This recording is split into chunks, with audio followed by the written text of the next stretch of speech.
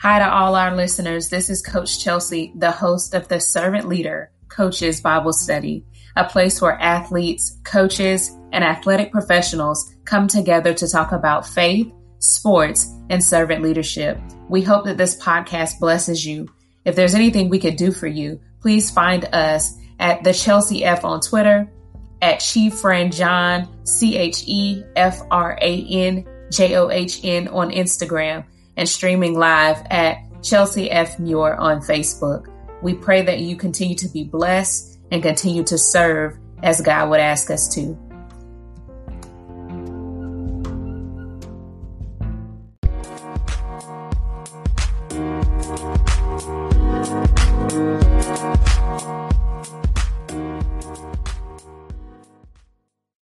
All right, guys, I want to thank you again for tuning in to another episode of the Servant Leader Coaches Bible Study. I'm so excited about this one. I try not to make sure we don't make any other coaches and leaders that have come on before our speaker today jealous, but we have today Damon West. And just a quick overview with this, got hip to you by paying attention to other teams that have reached out to you. And your story just really inspired me.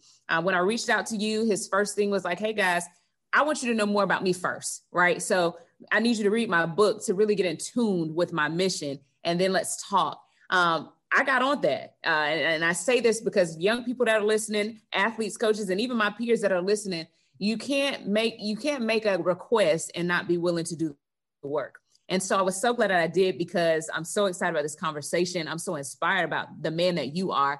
Author, motivational speaker, and criminal justice professor, and so much more. We have Damon West here today. One of the top books, The Coffee Bean, which has pushed me to reach out to you. I'm super excited, man. I thank you for coming on today. And I don't want to prolong the time because I'm excited. So I'm going to go ahead and turn it over to you. But thank you so much for joining us today. Chelsea, thank you so much for having me on. But more importantly, two things. Thank you for having the courage to ask the question about having somebody on. That to me right there, when someone does that, reaches out to me like that, I want to reward that. I want to be part of that, because I do the same thing in my life. And that's kind of how I got where I am with other coaches, because I just reached out. I had the courage to ask. And I tell people all the time, never be afraid to ask. But you also did the next step. You did the work. You got to put in the work. And so my simple request to do a podcast is, hey, look, just check out my book, because it'll tell you the story, and it'll make us have a much more informed conversation today. Because as you read in The Change Agent, which ended in 2018, and so much has happened since then, but there's so many layers to this story. I mean, there's a story about, addiction and incarceration. There's a story about redemption. There's a story about what addiction does to a family. But there's also a social justice thread through this thing. My story touches on racism in America. And it's something universities bring me in to talk to entire athletic departments about this stuff. So the U.S. Army brings me in to talk about racism in America. A white guy, me, But if you've read the book, then you understand why. And so that's why we're here to talk today, because now you're going to have some questions for me that you wouldn't have if you didn't read the book. So thank you, Chelsea. Thanks for putting in the work. Absolutely. Thank you. So guys, I'm just going to kind of give you an overview. And if you can, Damon, if you could kind of give those who didn't have the opportunity, and trust they will, when we get off of this, and just your infectious spirit, can you just kind of give these young people and these coaches a look into your journey? We have athletes on here. We have coaches on here, speakers that will always listen. Talk to us about how you started as a college quarterback.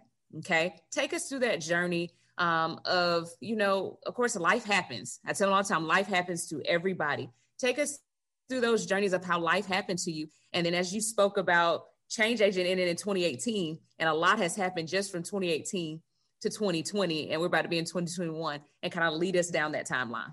Growing up in Port Arthur, my dad was the first sports writer in this part of Texas to put black athletes on the front page of a sports page. The first time he ever did it was 1971. It was a running back by the name of Joe Washington. Joe went on to play pro football, but back then you couldn't put black athletes on the front page of sports page. But my dad was the first one to do it. And when he did that, people down here lost their minds. I mean, they broke his windows out. They slid his tires. They sent him a bunch of hate mail. My father saved that hate mail. And growing up, he had my older brother, my younger brother, and I read that hate mail. He wanted us to see what it was like to take a stand and do the right thing in life. And sometimes taking a stand means you got to stand alone. And so we learned that lesson. Look, I had great parents. My point to the story is this: I didn't come from a broken home. I didn't come from a disadvantaged background. I had every advantage, every privilege that a kid could have growing up. But I had some issues growing up. I got into substance abuse at a young age. I was a really good athlete, so I got a scholarship to play quarterback at the University of North Texas. And so I played college football. A Division I quarterback, got hurt. After I got hurt, I graduated college. I went on to work in Congress. I worked for a guy running for president of the United States. And when he dropped out of the race in 2004, I moved back to Dallas to train to be a stockbroker for one of the biggest Wall Street banks in the world. And it was at that job as a stockbroker I was introduced to meth for the first time. And methamphetamines was one of those drugs. I mean, I had been doing drugs for years, but this drug grabbed a hold of me and did not let go. And I lost everything for that drug. I became homeless. Started breaking into people's, storage units, people's cars, and eventually people's houses to fund my addiction. And these burglaries, they call them the Uptown burglaries, went on for 3 years in Dallas. And in 2008, a Dallas SWAT team finally arrested me. They finally took me down. They took me down and they had named me the Uptown burglar. It was a very high profile case. And at the end of my time in county jail, after 10 months of being in county jail, I finally got my day in court. Actually, I got 6 days in court, which is a long criminal trial in the state of Texas. And after 6 days, the jury went to deliberate for 10 minutes on my sentence, y'all. 10 minutes. I mean, I don't know how much Law and Order you watch, but if a jury's gone for 10 minutes, they smoked you. And when I came back in that courtroom, that judge said, Damon Joseph West, you are hereby sentenced to 65 years in prison. 65 years is a life sentence, y'all. Now, obviously, I didn't do 65 years in prison. I did 7 years and 3 months in a maximum security penitentiary in Beaumont, Texas, right down the road from where I grew up in Port Arthur. And the story we're going to hear about today is that journey between that rock bottom moment on May 18, 2009, and even beyond the day I walked out of prison, which was November 16, 2015, 5 years ago to the day almost from this podcast, the journey in between there and how I got there, Chelsea. When I was reading the book, and it's so crazy because people know, like, I'm a nerd, all right? I conceal a lot because I think I'm pretty cool, right? And so when I read, it's never really leisure. It's very things like articles and things in science and all that or whatever. So, but I could not stop reading it. It was crazy. I would make sure that I go to bed reading. I'd wake up and say, let me get a couple in here. My mission was to get it down packed. And I felt as if I literally was living through you. And, I teach and I coach young people, and I'm, living in an area right now who every day, unfortunately, there are young people arrested because they are making choices that they don't recognize. They have so much potential in their lives. And so, of course, naturally, I was just enamored by your bounce back. And that's what I called it. Sometimes people travel down a road and they have a problem with even owning the things that they've done. And from start to finish in that book, it was never a blame on anyone. You place emphasis on that. You place emphasis on that today. I had parents. I had every opportunity, y'all, and I still did that. Can we talk a little bit about what you said to me? You said, Chelsea, you did the work. For the young people that are listening, for the coaches that are listening, for the athletes that are listening, can you talk a little bit and encourage them about 1, seizing opportunity, 2, doing the work when asked, but 3, even when they veer off to the left, about how you can have that bounce back if you work for it? Yeah, no, it's a really good question. I mean, put in the work. I mean, that's what it's all about. It's like what I talk to people all the time right now. 2020 has been a very adverse year for most people. The adversity that everybody's dealing with is on a level that no one's seen before. I mean, we've never lived through a pandemic. No one alive can tell you what it's like to live through a pandemic, and the choices that are being made right now by forces outside of what you control, but it affects your life. But here's the deal. You've got 4 things you control in life. You control what you think, what you say, what you feel, and what you do. And so once I got to a point in prison where I understood that this is the realm that I can operate in, then I could get up every day and work on myself. There was a cellmate that I had named Carlos, and Carlos told me that you have to change the way you think if you want to change the way you act. And all action is born of thought. He gave me a riddle, Chelsea. He said 3 frogs are sitting on a log. One of the frogs makes the decision to jump. He said, how many frogs are left on the log? And I'm a smart college guy, so I told him 2. He said, wrong. He said 3. All 3 frogs are still sitting in the log because the frog that made the decision to jump didn't take any action to jump.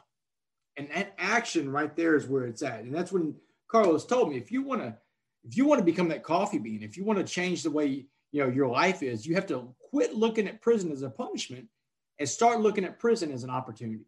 And that's the mindset shift. That's what's going to separate, those that can do from those that say they can't do something, is the ones that look at any adversity and say, you know what, this is going to be hard. It's going to be difficult. I may fail at several attempts at doing this, but there's an opportunity in here somewhere. And if I keep fighting and keep getting up every day, then that's when I'm going to find it. Mr. Jackson, who I'm sure we're going to hear about at some point, I don't want to give too much away about Mr. Jackson. He's coming up. I can see Chelsea's going to be asking me about Jackson, and she better be. She read that book. I know that's coming. But Mr. Jackson was another guy I met in Dallas County Jail, and he gave me a very important lesson in life. He said, you don't have to win all your fights, but you do have to fight all your fights. That's one of the most important lessons in life. I remind myself that of every single day, Chelsea, because you're going to lose your fight sometimes. Some days you're going to lose. Some days you're going to wake up and when you leave the house, it's going to be chaos. You were going to lose some days, but you got to go anyway. Last month I was at this U.S. Army base in Fort Sill, Oklahoma, and we had it set up that I would go speak and train, mindset training. Now think about this, Chelsea. I've been out of prison for 5 years, but I'm going to train the troops, the United States Army now, of mindset training and training how to deal with adversity. And I told the lieutenant colonel and the general, if I'm going to be there for 5 days, then I want to get out there and go through basic training with these troops. And they're like, man, you don't have to do that. You're a trainer. No trainers go get in and do that. We've never heard of that before. And I said, but I want to do it because I want to earn the respect. If I'm willing to put in the work and do what they do every day, then they may be willing to do what I do every day. And I'm going to tell you something, Chelsea, it worked. I mean, like, they were so surprised. They were shocked. They're like, man, it works so well. And one of the things I did, I went through combat drills, those big sticks with pads on them. So we had those drills one morning. So I got out there and they sized me up with someone comparable to me. I'm 45 years old too, Chelsea. So they sized me up, this little 20-year-old, close to my same size. Well, I beat this dude. And I'm shocked, Chelsea. I'm shocked that I beat this dude. I stay in pretty good shape, but man, he's 20 years old, right? But after that fight, I took my helmet off and I said, all right, y'all, I'm going to teach y'all a lesson about life. And this is about putting in the work, and it's about getting up every day and knowing that some days you're not going to win your battles in life, but you got to go out there and fight them anyway.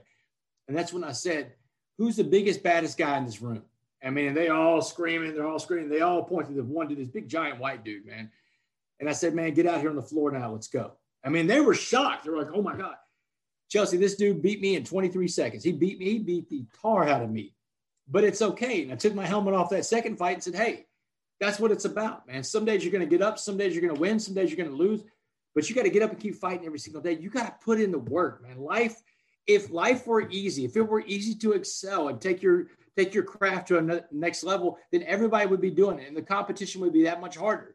But in a way, think about it like this. Because so many people are not willing to put in the work, that gives you more opportunity to excel at what you do, to become the best that you can be. But don't ever compare yourself to those people. Set the ruler higher than that.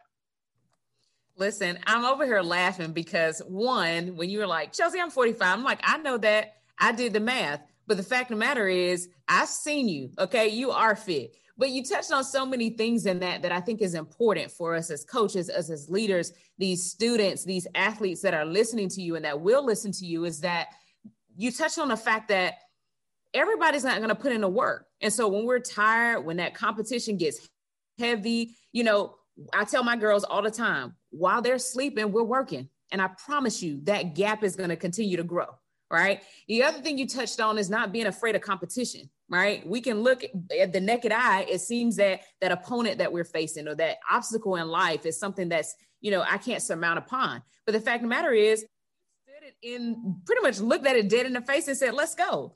And that's one of the things that you talked about in your journey and as you learned. And you're right, I am going to talk about Mr. Jackson because I feel that everybody needs a Carlos in their lives. And the reason why I said that is just because, not to give it away for people that want to read, the very comment and life example he gave you about the frogs, but for other reasons about giving you those life examples to not basically be your yes men. We talk a lot of times on this platform about having no men in your life.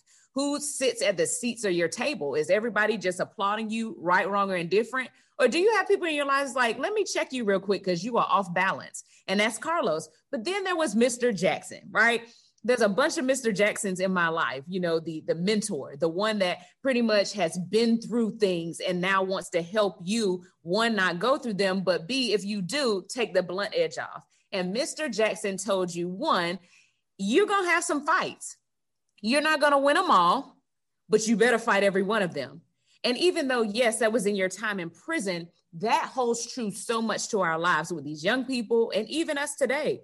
Life is going to give you some fights, but if you walk away, you, one, won't be strengthened. Two, you don't know if you're going to win. I said, so that was one, but two, this coffee bean. And I'm telling you, I wish you could have seen me when I read it, because I am that coach that gives people life lessons. And that one I had never heard. So can you take a moment to just talk about Mr. Jackson and one, what he did and how that pivotal force he was for you, of course, with that new life of transitioning into prison, and two, talk to him about that coffee bean lesson. Yeah, no, that's, you look, I think that I'll use I statements. In my life, God has never just reached down and said, hey, Damon, you're healed. Put his hand on my head and said, Damon, you're healed. Go on and sin no more. That's never happened in my life, man. What God's done in my life, God put people in my life, put people on the path of life. When I was younger, these people were coaches. They were teachers. They were my parents. They were other family members, people that could help me out, give me life lessons and guide me. And when I got older, there were people that came in my life. And if you read the book, you'll see that I wasn't even receptive to those people. But when I got into a situation like, getting in Dallas County Jail and getting sentenced to life in prison, I became a receptive audience. It's amazing how that'll focus your mind, right? So I'm in Dallas County Jail and I run into this guy in my cell, and it's an older Black guy. And I don't even know his real name. I call him Mr. Jackson. He was a Muslim guy. And he went by the name Muhammad. A lot of these guys, when they go to prison, they convert to Islam, they give up what's called their government name. My government name is Damon West. So think about Cassius Clay, goes to prison and becomes Muhammad Ali. Same story here with this guy. This guy's name was Muhammad. But I call him Mr. Jackson for one simple reason. I live in the South. My presentation started in the South. And I thought to myself, if I want to go out and give this coffee bean lesson, this great story, this allegory that can change lives, I don't want the messenger to kill the message. I'm in the South, y'all, and I'm not saying the South is not capable of hearing a message. If I say, hey, Muhammad told me this and Muhammad told me that, but I figure why not just err on the side of caution and just call this dude Mr. Jackson. So Mr. Jackson it is. So Mr. Jackson. So this guy, look, he's probably in his 60s. Jackson never told me his age, and I'm not in an environment where you want to ask people a lot of personal questions. He never told me his age.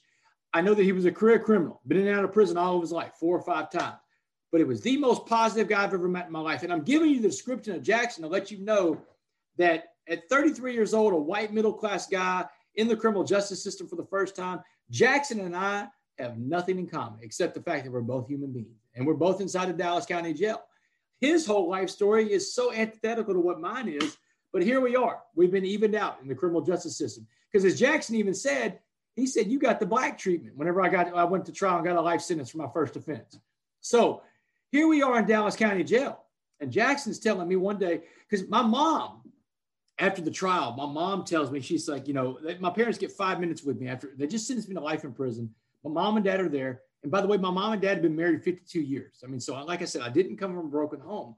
And so my mom, after the trial, my mom and dad are talking to me. They're behind this bulletproof glass. And she said, baby, she said, debts in life demand to be paid. She said, you just got hit with one hell of a bill from the state of Texas. She said, but you did the things they said you did at that trial, Damon. So you have to go and pay that debt to society. She said, but you owe your father and I a debt too. She said, Damon, we gave you all the opportunity, love, and support to be anything you want to be in life. And that's how you repay us. Well, we saw in that courtroom. She said, that won't work. She said, so here's the debt you're going to have to pay to us. When you go to prison, you will not get in one of these white hate groups, one of these Aryan Brotherhood type gangs, because you're scared because you're the minority in there. She said, it's not going to work, Damon. You were never raised to see race, and you're not going to start now. She said, you will not get any tattoos while you're inside that prison. And y'all, man, I show people my sleeves all the time. Man, I was in prison for almost 10 years, man. 10 years from the day I got arrested till November 16, 2015. Man, I was in there the whole time. These guys want to tattoo every inch of your body. And Chelsea, anytime these guys come up and say, hey, Wes, man, let me put a tattoo on you. I'd be like, dude, I can't do it, man. My mom said no. Because my mom told me that day. She said, Damon, no gangs, no tattoos. She said, you come back as the man we raised or don't come back at all. Now, you talk about putting in some work, Chelsea. This is an order from my mom that it's like, how am I going to do this? But I tell my mom, okay, I got it. She said, do you understand this debt you're going to pay? I said, yeah, Mom, I got it. But what do I know about prison? And I'm a white middle-class guy in America. What do I know about the penitentiary system, right? So I get back to my pod in Dallas County Jail, and I'm asking all these guys that had been to prison before, how am I going to survive? What am I going to do? And every guy I talk to, black, white, Asian, Hispanic, they tell me the same thing, man. You got to get into a gang, fool. You can't survive without a gang. They tell me that lie. They tell people all the time, the gang is your family. The gang will care for you. All lies, right? So there was Mr. Jackson, the only guy in a pod with 64 men in it. Mr. Jackson was the only one that was different. He had a smile on his face all the time. So one morning he comes up, got a cup of coffee in his hand and a smile on his face. He said, West, man, I've been watching how you're dealing with these knuckleheads and these dummies. Talk about you got to get into a gang. He said, do not listen to these fools. He said, but let me tell you what prison's going to be like. He said, let me lace you up. So he said, the first thing you need to understand about prison is prison's all about race. He said, race runs the entire disgusting institution. He said, and because it's about race, he said, when you walk into prison, there's going to be a TV set. And in front of the TV set's going to be rows of benches. He said, now that first row, don't sit on that row. That's for the blacks. That's our row. He said, you'll get your head smashed in. You try to sit on that row. He said, then the second row, that's for the Hispanics. He said, don't sit in that row either. They'll smash your head in too. He said, but the third row, if there's a third row, well, that's where the white folks sit. He said, if there's no third row, white folks sit on the floor. He said, that's just the way the numbers work. The blacks have the numbers in prison and the whites don't. It's opposite of the free world. He said, so don't get into a wreck over race. And he said, and because it's about race, he said, when you walk in the door, the white gangs get the first dibs on you. The Aryan Brotherhood, the Aryan Circle, the White Knights, the Woods. He's naming all the white prison gangs off. My head is spinning, y'all.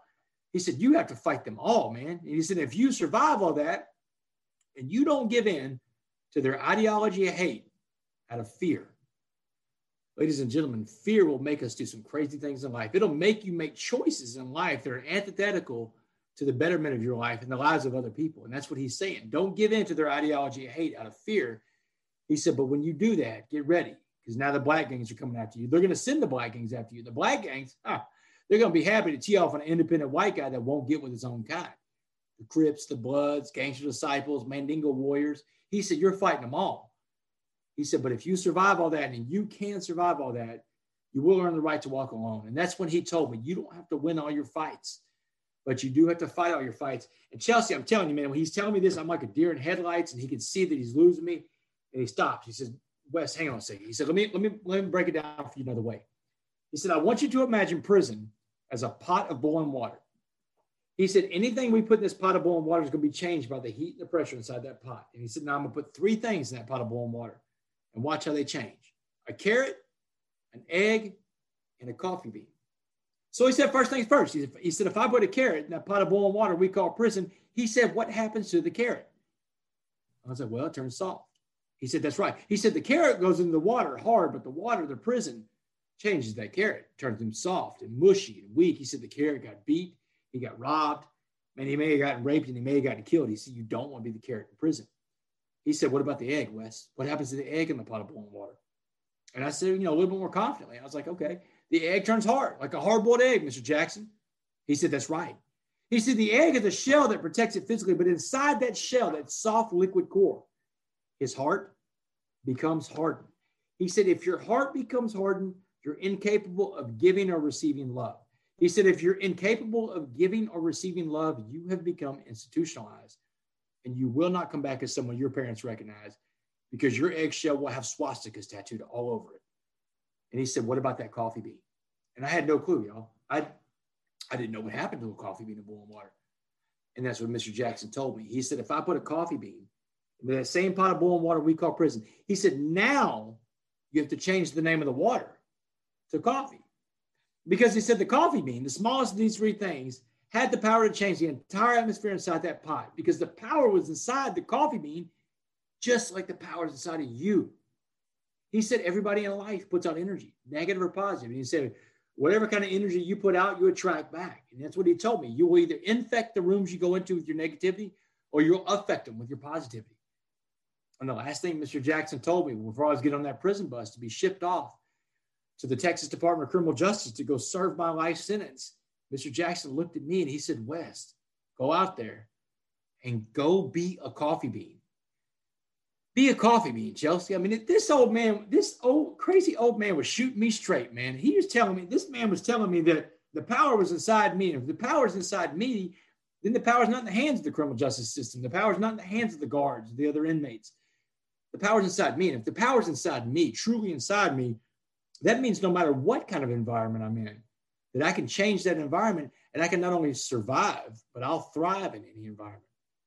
And I got my chance to figure it out because the coffee bean saved my life when I got to prison. Prison is the hardest thing I've ever been through. But here's an interesting piece to the Mr. Jackson story. So right now I'm working with another screenwriter. Lionsgate Film has the movie rights to it, but Jackson is going to probably be the lead role in the entire movie. We're going to have Jackson narrate the whole. Oh yeah, it's going to be good. I mean, I think, my buddy, he's got a real close connection to Dave Chappelle. And so I think that stop it. There's a lot of social justice themes throughout this thing that really lines up with what Chappelle, where he's always been. Chappelle's always talked about social justice stuff. He did it through comedy. It would fly over a lot of white people's heads, but he wasn't joking. He was being serious. And so my buddy got a friend that's really close friends with Chappelle. So he's like, man, look, Mr. Jackson and Chappelle are the same guy. So that's who we're going after to play the lead role. Y'all heard it here first. I'm telling you. Yeah. Now I'm excited, right? I love Chappelle, and knowing and hearing, because I put a visual picture of Mr. Jackson. I'm just saying that, like, when I heard what he was instructing you, I was listening. I just could visualize the way you looked when he was instructing you of these things. Because like you said, God has done me the same way. He's placed people in my life that I call my villagers that, takes village to raise a child. And even when I'm an adult, I still pay attention to those people and what they tell me. And I think that's one of the largest part of young people and people who still haven't gotten it right, no matter the age. They have a problem with adhering and listening to people that are trying to instruct them to do better things, right? And here we are, Mr. Jackson was in the same place that was your lowest point, right? And I'm about to make a point here because I know that there are young people listening.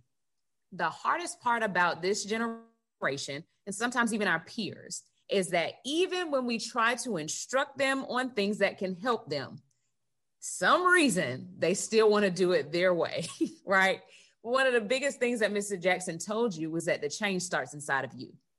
And that was the added element that was different from me, different from how I've instructed it to any young child that I've taught, any young lady that I've coached. It was different because no matter what we do, exactly what you said, what happens to the egg in the water, most people say, well, it gets hard. Yeah, that's what we want. But really, is that what we want? Because if you get hard, nothing comes out and also nothing comes in. And when you said that change happens from on the inside of us, it made so much sense to me when he moved to the coffee bean. So that being said, there was another thing. One, I laughed so hard, but it just showed the point of how much you respected your mother, that a person would go into the hardest place of their life, but be able to tell other cellmates, hey, my mom said I can't, so I can't, right? We can't do that. You got young people that will fall into peer pressure, but you knew what your mom expected of you. She said something that was really big to you before you actually got sentenced. She said to you, Damon, I need you to ride God's back. Yeah. For me, I took a pause when she said that line because I've heard it a lot of ways. I've heard people say, lean on God, lean on faith, all these things. But she said, I need you to ride God's back. And at the hardest moment of your life, that was I believe that was the defining moment that helped you make it through those 7 years and so months and days. When your mom told you to ride God's back, talking to people that are listening, what did that mean for you then? And how do you feel that played a role to where you are now in 2020? What she was talking, it's a very good question, Chelsea. So what she was talking about was that plaque. She had prayer plaques and crosses over the house. My mom, you can't escape God at my mom's house. She's still got them to this day. She had crosses everywhere. I mean, some of y'all may have moms like that. Some of you may be a mom like that, but that's Me. my mom, right? So, my mom was telling me in Dallas County Jail, she said, do you remember that prayer plaque that I had on your wall as a kid growing up? And man, my brain is fried at this point. It doesn't work the way it does now because I'd been on meth for 4 years, and I couldn't remember the prayer plaque that was on the wall when I grew up, where I grew up on Roanoke Street in Port Arthur all those years. And so my mom reminded me it was footprints in the sand. And she said, do you remember the story of footprints in the sand? And so I was like, Mom, I don't even know what you're talking about. So she patiently, like a mother and lovingly, retold me the story of footprints in the sand about a guy walking on the beach with God. And she said they're walking on the beach and they're watching a video of his life play out in the sky. She said every time in that video of his life, every time something good happens, the guy sees two sets of footprints walking side by side. But every time something bad happened, when there was pain, there was hurt, there was suffering, there was loss, when he loses his football career in college, the guy saw one set of footprints. And Chelsea, finally the guy calls God out and says, hey, God, what's up, man? Every time something good in my life happens, dude, I see you walking with me, man. But every when the bad stuff happens, man, you abandon me, man. I see one set of footprints. And she said that's when God laughed and said, man, Damon, you fool, man. Every time you saw one set of footprints, I didn't abandon you. I carried you. Boy started screaming like a coach. She's like, Damon, look down that jail cell right now. She said, baby, get on God's back. I don't want to lose my son. But the point of the story is that in my life, in my addiction, all these years growing up, I never accepted responsibility for my behaviors. I never accepted responsibility for what Damon's role is in every situation. And I've learned since then because, God gave me a powerful lesson, which was a life sentence in prison, but he put people in my life to help me get through this thing. It's not like it's like that riddle, how do you eat an elephant? And the answer is one bite at a time. And getting a 65-year sentence, that's an elephant, how are you going to eat this elephant? But it's one bite at a time, one day at a time. And when I got into recovery in prison, I got into an AA group. And I feel that every addict that's an addict out there needs some kind of program of recovery. Mine happens to be an AA 12-step program. But I learned about, the first step of the 12 steps is that, you admitted you were powerless over drugs and alcohol and that your life had become unmanageable. There's really two parts to the first step. Admitting you're powerless, that's a big thing because when you admit you're powerless, then you're giving up control, which for an addict, that's a big thing. For most people, that's a big thing. But it's that second part that really got people hung up a lot that I saw in addiction, in prison and out of prison, is that your life had become unmanageable. I would come back, Chelsea, from these AA meetings in prison, and I'd see these guys in the day room, and I'm like, hey, man, I'm telling them about this stuff that I'm learning in AA. But they're telling me, yeah, I can see where I'm powerless, but I don't think my life is unmanageable. I'm like, dude, man, you're sitting in a maximum security prison with a white uniform on. You're waiting for a guard to tell you when you take a crap, when you can't, when you can go take a shower, when you go out to eat, whatever you want to do, someone's got to decide for you. That's the height of unmanageability, right? But sometimes we're sitting in an unmanageable situation, but because we haven't surrendered yet, we still think we have control. And that's what really floors me. That's what's dangerous. I think that's why, I see so many people out here in the free world that are locked up. In fact, I see more people out here in the free world that are locked up than I ever did when I was in prison, Chelsea. Because more people are in prison by their thoughts and by their things than by steel bars and barbed wire and concrete. You can take that to the bank. And that's coming from a guy that lived in prison for 10 years almost. And then, or the guy that today you see in front of you that I'm a criminal justice professor. I went back to school and got my master's in criminal justice. And I'm a professor at the University of Houston now. I teach a class, Chelsea, called Prisons in America. I mean, what world does that happen in? I mean, I was in a prison in America 5 years ago serving life, but today I teach the next generation of criminal justice practitioners the realities of prison in America.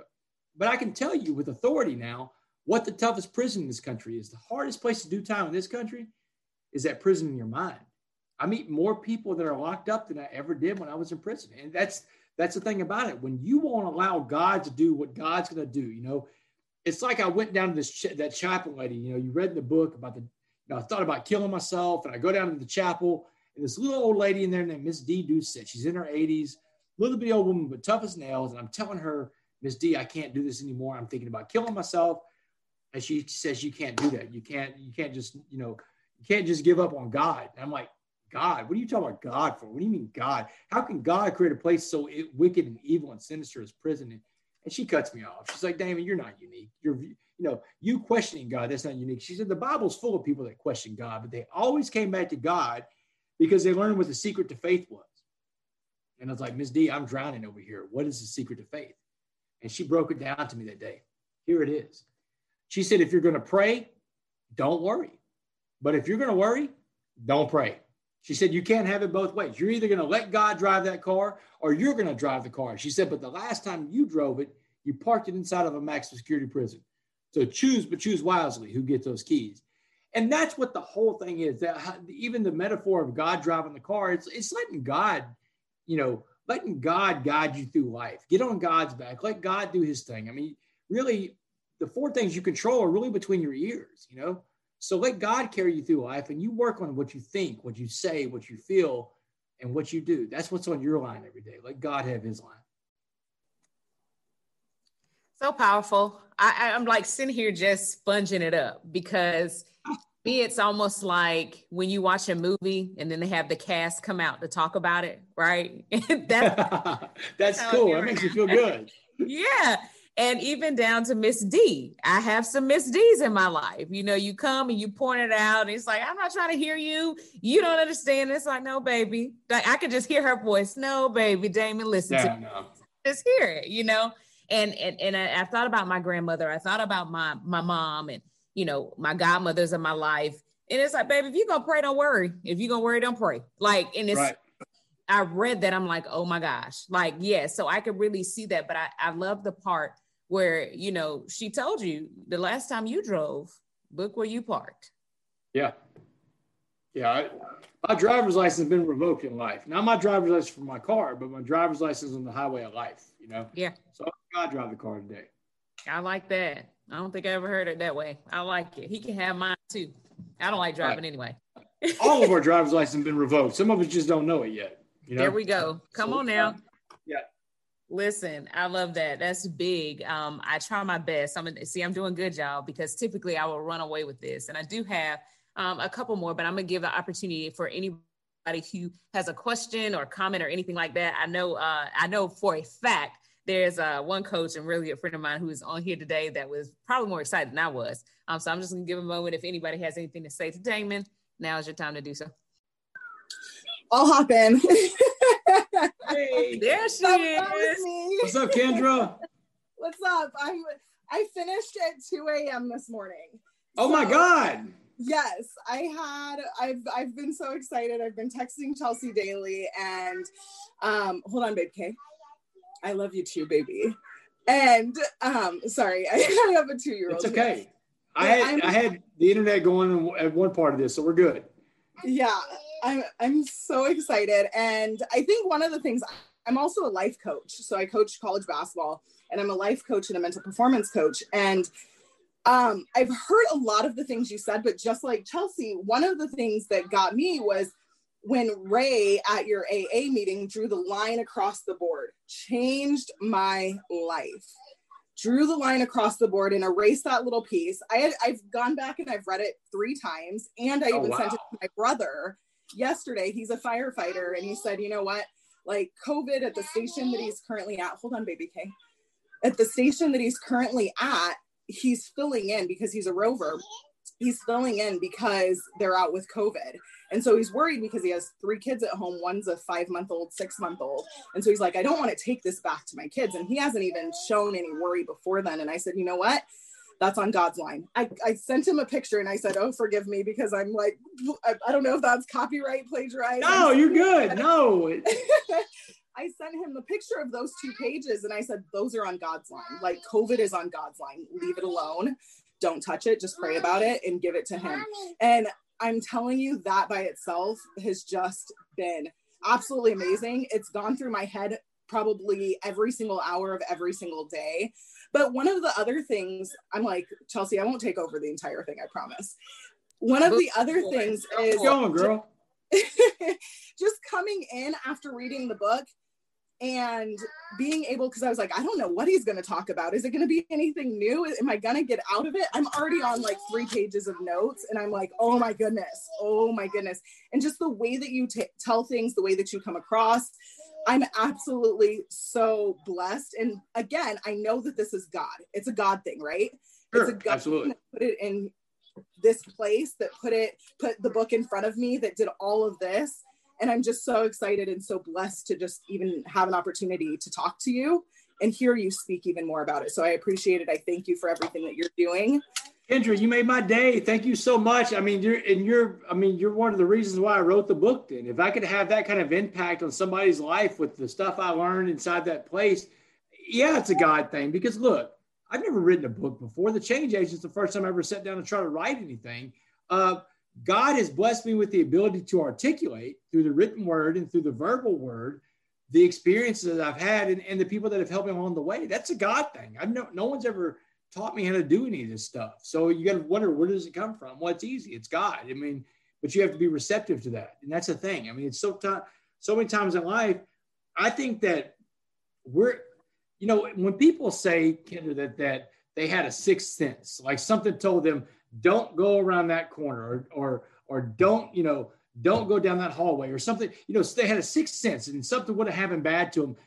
That's not just a sixth sense. That's God, and that's a God wave. That God wave goes on and you can tap into that thing, but you've got to be open to that. You've got to have a clear mind, clear conscience, and a serenity in your life. And part of being able to tap in to God's wave is allowing God to do his thing, staying off of his line. Then you're able to see those kind of things when they open up because you're not busy and distracted with things you don't control. And that's why that not on my line thing was so powerful for me when I learned it. To this day, I mean, it changed my mindset in prison.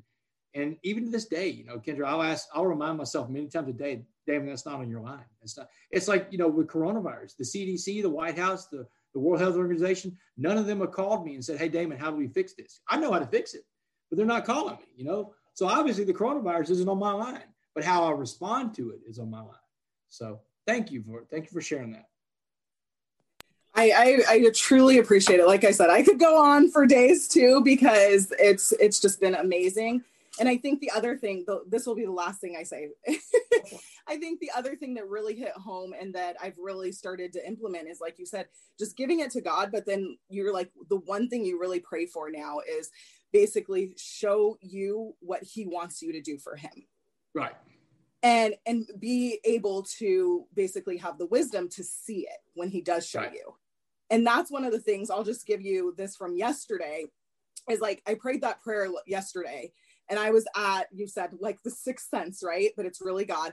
I was at Walmart and I was waiting in line behind a woman, and I'm not even paying attention to anything she's doing, not paying attention. And all of a sudden it was placed on my heart that you're going to need to help her pay. Not even paying attention. Wow.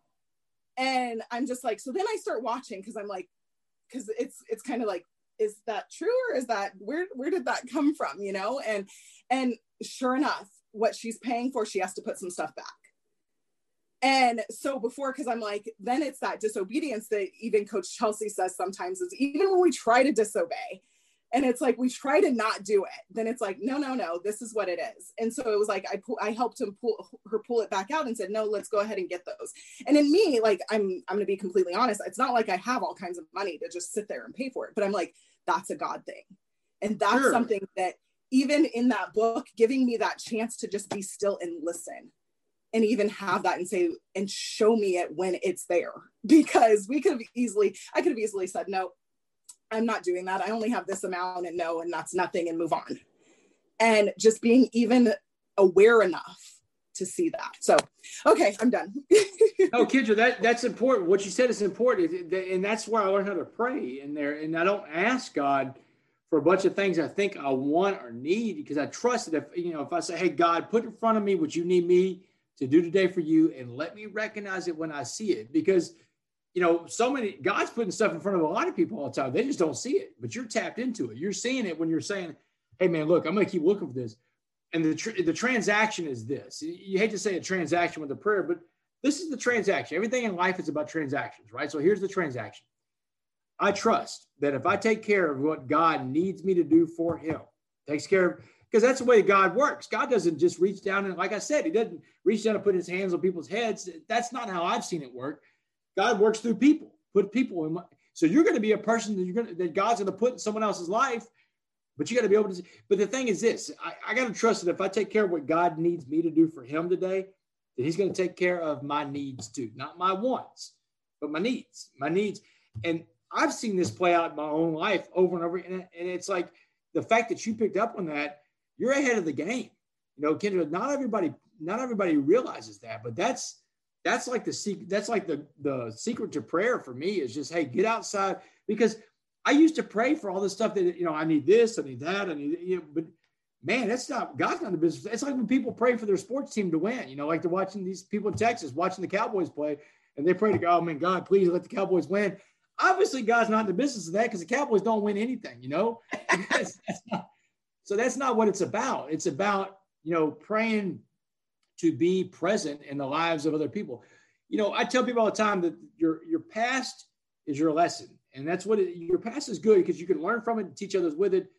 The present is a gift. And that's not a gift for you, though. The present today is a gift for what you can do for other people. How much can you pack into the stream of life for other people? Did you find someone to help out today? You know, where's your head today? That's the future is your motivation. And it's the motivation to get up and be that servant leader. The name of this podcast, Servant Leader. I just thank you so much. Thank you. No, I thank you, Kendra. Thank you. You good, Kendra? You sure? Kendra helped me because that actually was going to be one of my questions. So she helped me out. I was smiling because I'm like, see, boom, it was done. Good. And Kendra also, she was tapping into her own. She has her own podcast as well. So, but she and I had done a lot of talking this week about, you know, all of those things, so many nuggets within that book, so many things that are transferable for the ages. And that's why when I saw you are coming out with a coffee bean for the little babies, I was like, oh my goodness, this is perfect. But that's just, yeah, I know, look at it. But coffee bean for kids. What's so cool about this too is, so John, you know, this is one of those things I found the opportunity at adversity. You know, coronavirus is happening. I'm like, hey, John, you know, let's write a book, The Coffee Bean for Kids. And he had other books going on. He's like, Damon, we'll do it, but you got to do most of it. He said, I got a lot of stuff going on. Write it how we want to write it. So the main character is a little Hispanic boy. This other little girl named Clara, that's my stepdaughter, actually. So got to put her in there. But their friends I wanted this book to be something that all kids could see themselves in, you know, and I wanted this book to look like America. So, you know, when you go into a school in America, you'll see kids of different races, different groups. But here's a kid that has, he's autistic. You have an autistic little kid in there. And then Clara invites Gavin. Gavin's the main character, the little Hispanic boy. Clara invites Gavin to go eat lunch at her table. And that's her friend circle. You know, there's a little Asian boy named Peter, a little black girl named Maya, after Maya Angelou. And then there's a little girl from India named Priya, you know, from the nation of India, from, you know, the country of India. And I mean, there's even kids in wheelchairs in here. I mean, but they're all, you know, they're all forming their little coffee bean club at school. I love it. The kids, look at Maya's curls. Look at that. Boom. Natural. So, let's go.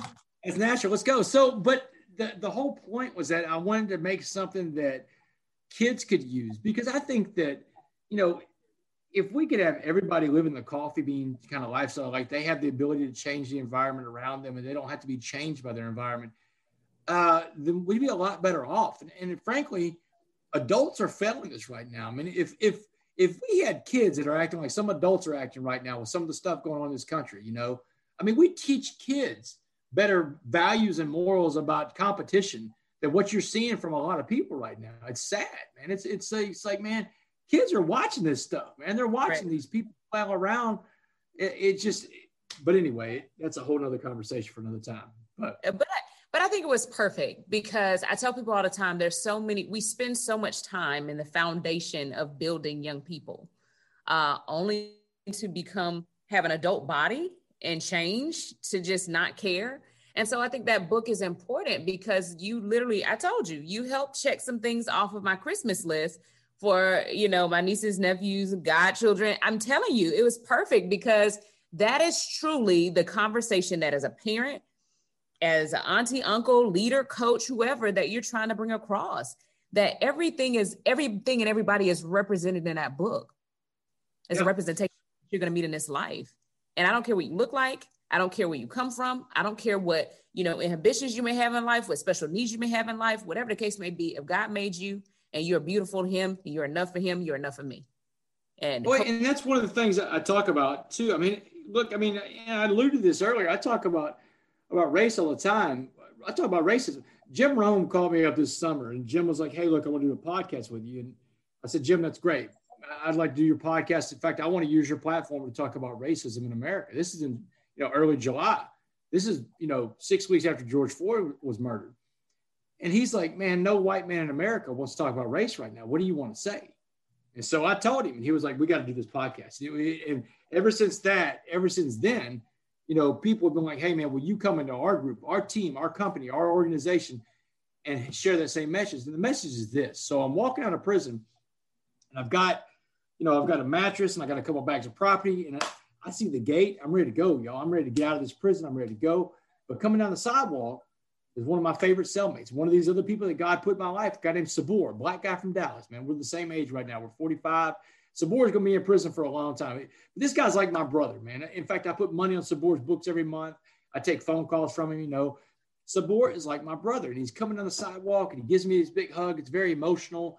He's like, "Damon, I'm so happy for you. I'm so excited for you and your family." He said, "But I got to ask you something, Damon." He said, and I was like, "What, man?" Sabor asked me anything. He said, "When you get out of here, when you leave prison, are you going to talk about the stuff you talked about in here, the stuff you saw inside this place?" Now, what Sabor wants to know, am I going to talk about the stuff we used to talk about in 45 cell, in that little 10 by 12 at night, when we talk about, racism, disparities in the system, social justice? We had these wonderful in-depth conversations, and I learned a lot because I listened to Sabor. He wants to know, am I going to talk about that? Am I going to keep it 100? Am I going to keep it real, And I looked at him, I said, "Sabor, man, look, you know me, man. When I get on my feet, I will." And what Sabor said to me that day, Chelsea, what he said to me became a call to action in my life, because his words hit me right between the eyes when he said, "Good. Sometimes they lock up the right guy." Sometimes they lock up the right guy. Man, you talk, it was so deep for me because, I feel like I am that right guy. And the reason why, I get to go in there in these rooms around America right now and get on TV and radio and talk about this is that racism, you got to start off with definitions. Racism is about an imbalance of power. And in order for racism to exist, one race has to have more power than another race. So much power that they can write laws to affect the way those other races live. They can change where you live or affect where you go to school, what kind of schools you go to. And in America, whites have that power. Whites have always had that power in America. That's why it's very difficult for a white person in America to say they understand racism, because white people have never experienced racism. It's impossible to experience something that you can't be on the other side of. Now, when a white friend comes up and tells me, "Hey, Damon, no, you're wrong. That person of color was racist towards me," I'm like, no, I check them, because we got to check people when they're wrong. I check them and I tell them, "Look, definitions. Let's get this right. You're not talking about racism. What you're talking about is prejudice. And prejudice, well, that just means to prejudge. That's the root word of prejudice, means to prejudge. And unfortunately, every group can be prejudiced against. That's not unique to being white.